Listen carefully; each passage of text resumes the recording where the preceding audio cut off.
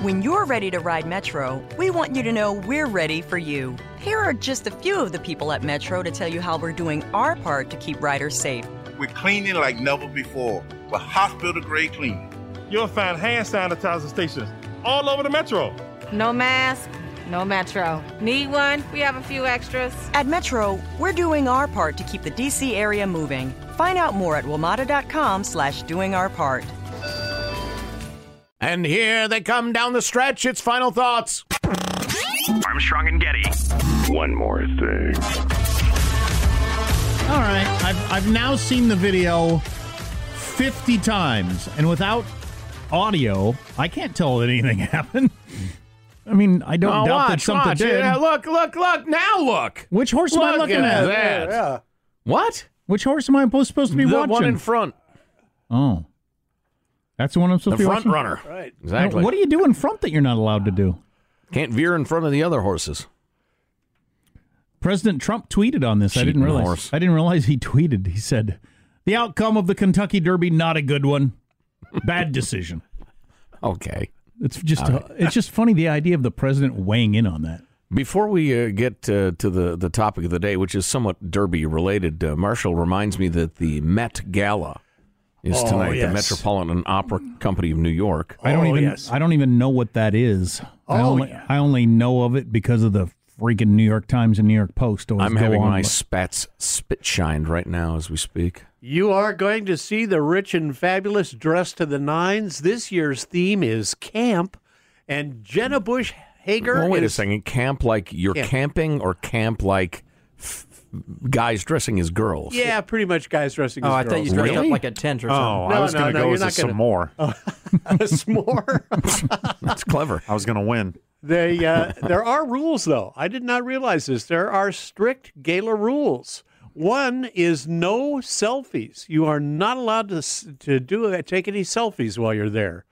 And you get no cell phones, no smoking, and no unattractive or garlicky food can be served. That's some garlic shaming there. No unattractive food. No unattractive food. This is so the fall of the Roman Empire. I love New York, and I wish I would have lived there at some point in my life. But I hate them acting like everything that happens there is worthy of us watching. And I don't know what this thing is, and I'm not going to read the next paragraph. I have no to F's figure to it out. give. Exactly. No. There'll be a flood of photos tomorrow. Everyone will be oohing and awing. No, everyone will not. No, Practically I won't. no one will. I won't. San Francisco has tried as hard as it can to get a similar vibe going for their opera company.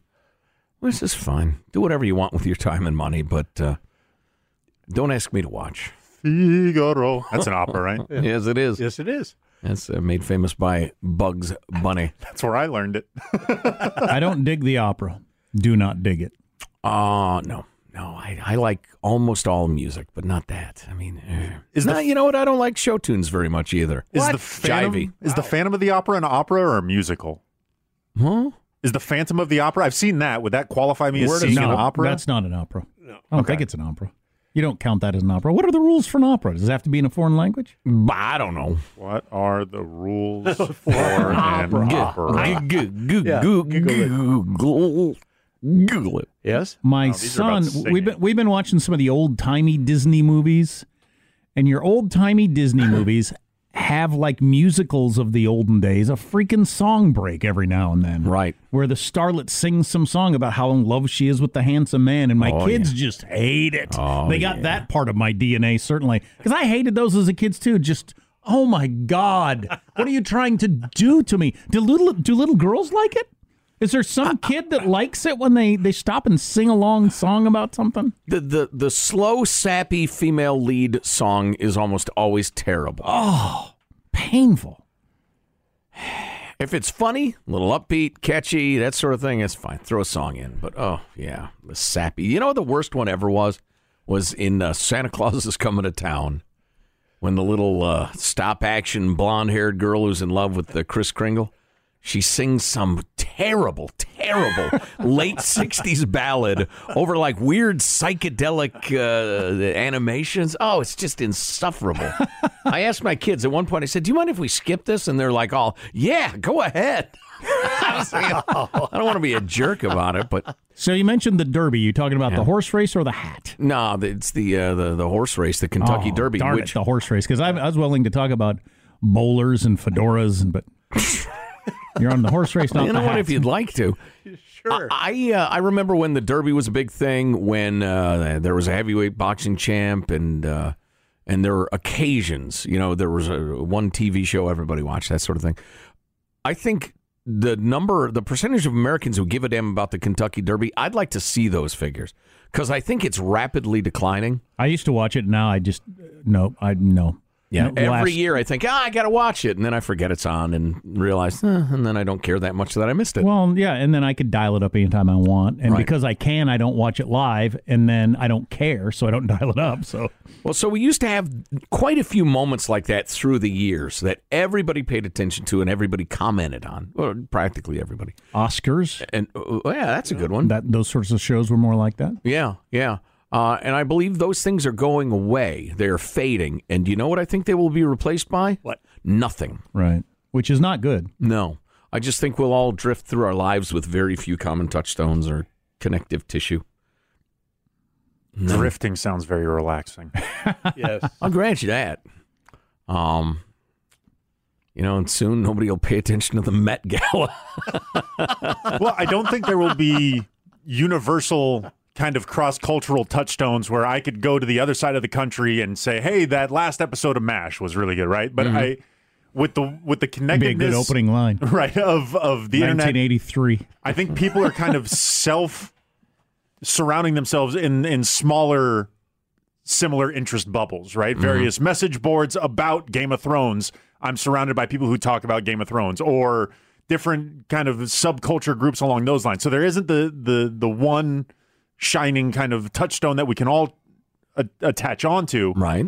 But I don't think common interests are going away, and people are still going to find people with those interests to kind of share experiences with and engage with. But you've made my point for me. It's all of those subgroups getting together in a group, right? That I think is healthy for national identity, cohesion, the rest of it. Right. So it's good for the Game of Thrones group to bump into the Ultimate Frisbee group and realize into that NFL freaks and and people who attend the effing Met Gala. Well, maybe just having that we all watched MASH or whatever helped shave off the edges of the idea that so then politically you must be so different from me. Or racially or religiously. We watch the same show. We do these things the same. So we can't be that different that I should have to hate you for your politics. Now that we have nothing in common, it's only the subgroups Sean was discussing, which I think would be fine if there weren't powerful reasons that you should feel part of something. There's nothing you can do about it. Oh, and you have to expand it to this died earlier because I haven't really had this. This was like my dad's generation. But your Kiwanis Club and all these different sorts of things. Rotary Club, bowling leagues, all that sort of stuff. Like the Red Hat Ladies thing, I think, was a thing. A lot of that stuff went away a little earlier. Now this is going away. There's just nothing. It's that the book Bowling Alone came out in the 90s. It was a guy first touching upon that fact that bowling leagues went away, and people aren't members of all these different clubs. Now just the informal club of we all watch this TV show and listen to this music has gone away. There's just nothing. Right, so we become separate warring tribes. Well, not necessarily warring, but certainly not, e pluribus unum, for instance, which is an idea that, some would argue is a nice one. Out of many one. What we share it outweighs what makes us different. But, what are you going to do? John Mayer, of all people, was talking about this on a podcast the other day on how because we're all so isolated in these bubbles, we don't know each other. And he said, if you know somebody, they can give you all kinds of crap. And you just, or do all kinds of things that are you don't like. But, that's Jim. He's a good guy down deep. I mean, I don't like this about him. I don't like that about him. But he's okay. I've known him my whole life. But now that we don't know each other and we stay in our little groups, we don't have that. So we only focus on the thing we don't like about them, assume they're rotten to the core. Right. And then that's where we are. Yeah. Everybody can think of a relative or a friend who's got all kinds of bad character traits that you overlook for the other stuff that you know. But if you don't know somebody and you don't have anything in common that's good, you just go with the bad stuff. Yeah. And hate them and are willing to, attack them savagely at every turn. Right. And assume the worst about them. Yeah. Well, I remember back in the day before you were supposed to be angry and hate people, and that was enlightenment, that it was believed that, the quickest way to get people over racism is you get to know somebody of a different race. You realize, oh, they're just a human being. You work with a guy, you find out he's gay. Well, he's a terrific guy. You're not going to be nearly as likely to have, strange blanket ideas about gay people. Again, that used to be the thought, but now I'm just afraid we're not. All we are is ideological groups or hobby subsets, which is fine. There's nothing wrong with that. It's only unhealthy when that's it. There's only one potential way that we come back from this, I think, and that would be some sort of real threat, whether it's disease or war or something that we can come together over that. My money's on disease. More scary, disease is super scary. Nobody declares disease. The disease does, and it doesn't tell you in advance. Right. I'm coming for you. Well, this has been cheery. You brought it up. The most notable differences in opera and musical theater are the ratio of singing to speaking. Right. And the style of the singing. Right. But what they both provide, Jack, is a powerful musical vehicle for heartbreak, despair, and utter joy. So that's interesting. Couldn't agree more. There really isn't that much difference between a musical and an opera. This article kind of makes the argument that musicals are just the modern day opera with just more talking involved. Or maybe operas for slightly less sophisticated people. Well, I do think musicals are operas for dumb people. I think the operas are musicals for pretentious people. And if you really like it, well, then go enjoy it. No, you're a bad person. I really I love classical music. I can't stand operas. I know people that are into operas, and you go with to a it. few exceptions. Yes. You go to it knowing that in song 3 of the second act, there's a certain note that you have to be able to hit, and they wonder whether or not this star can do it. I mean, it's a big thing, and then everybody applauds when he or she does, and boos if they don't. I'd have to just wait for other people to clap and be like, yes, I agree as well. Yes, indeed. Huzzah. Fantastic. Let's hear him hit this note. He hits a triple high G in the last stanza. I mean, it brings them to their friggin' feet, man. My Italian the friend, only guy can hit it. My Italian friend was always trying to convince me how I got to get into opera. It's just the richest, most deepest art that exists. And well, he's Italian, so he gets and what they're warbling about. You got to get me a translation, and don't effing tell me that no, it's about the feeling. No, I want to know what she's singing about. Yeah, that's true. She seems all broke up about something. I don't know why. Her lover dump her? Did her dog die? Did she lose her job? I don't know. Or is she one of those people that gets all upset about it and nothing? Right, drama queen. Look at her over there in her Viking outfit. The hell? Oh. Well, I guess that's it. Oh.